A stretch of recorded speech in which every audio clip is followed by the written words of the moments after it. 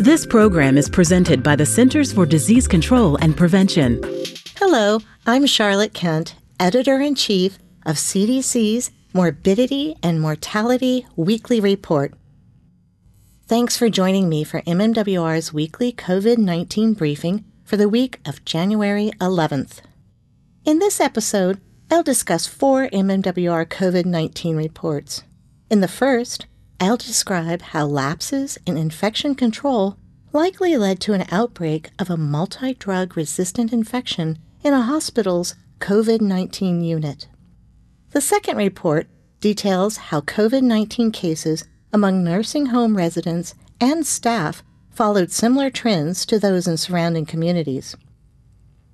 The third report demonstrates how European countries that implemented stricter mitigation policies earlier in the pandemic tended to report fewer COVID-19 deaths. Finally, the last report describes trends in COVID-19 incidents among children, adolescents, and young adults. In July 2020, the Florida Department of Health was notified of 4 COVID-19 patients with Candida auris at an acute care hospital. Candida auris, or C. auris, can cause invasive fungal infections with high rates of death, can be resistant to multiple antifungal drugs, and can spread in healthcare settings.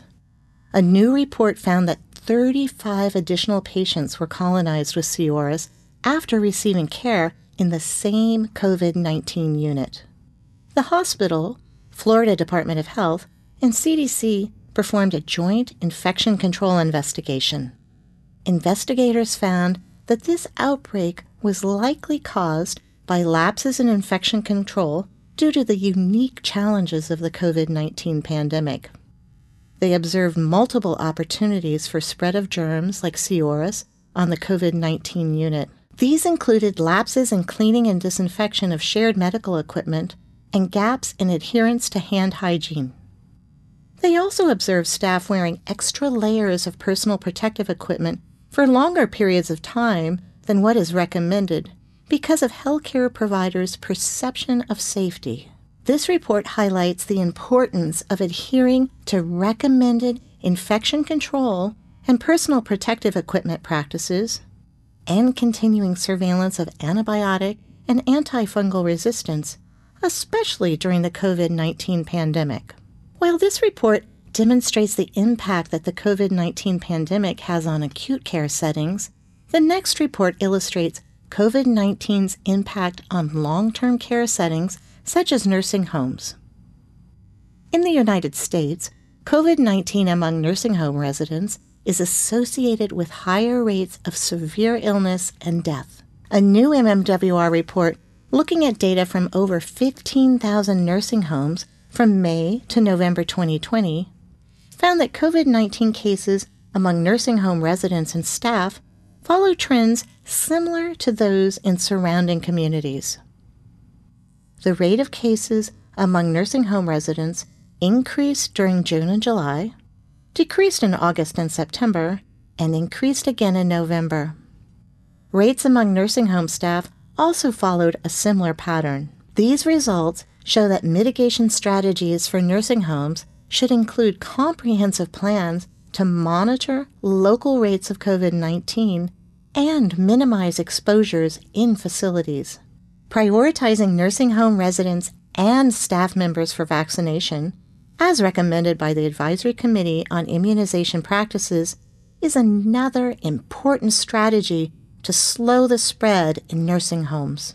Mitigation policies, including the closure of non-essential businesses, restrictions on gatherings and travel, and stay-at-home orders, have been critical to controlling the COVID-19 pandemic in many countries.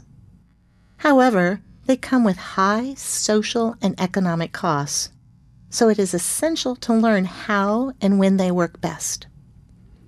A recent report on 37 European countries found that countries that implemented stricter mitigation policies earlier in their response to the pandemic tended to report fewer COVID-19 deaths in the months that followed.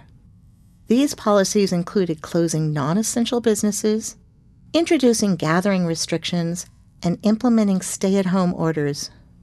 These countries might have saved several thousand lives relative to countries that implemented similar policies, but at a later time.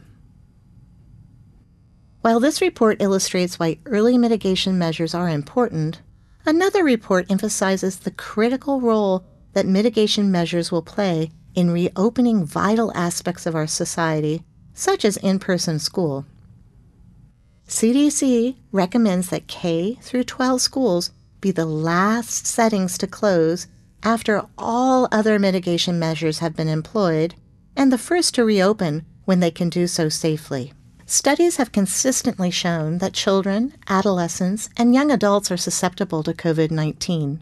A new CDC analysis describing COVID-19 trends among people ages 24 and younger found incidence and positive test results were consistently lower among children ages 10 and younger than those in older age groups. Incidence among young adults aged 18 to 24 years remained higher than all other age groups throughout the summer and fall.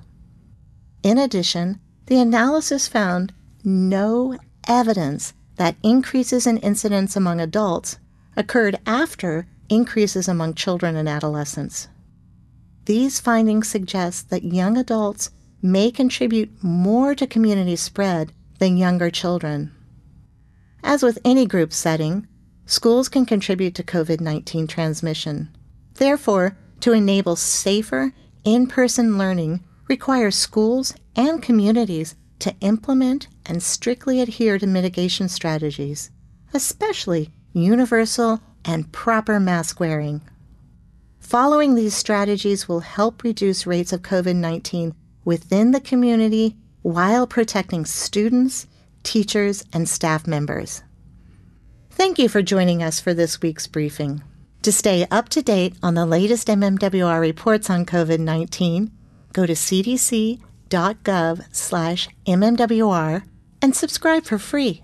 You can also subscribe to this podcast on Apple Podcasts, Spotify, Stitcher, and Google Podcasts. Stay safe and stay well. For the most accurate health information, visit cdc.gov or call 1-800-CDC-INFO.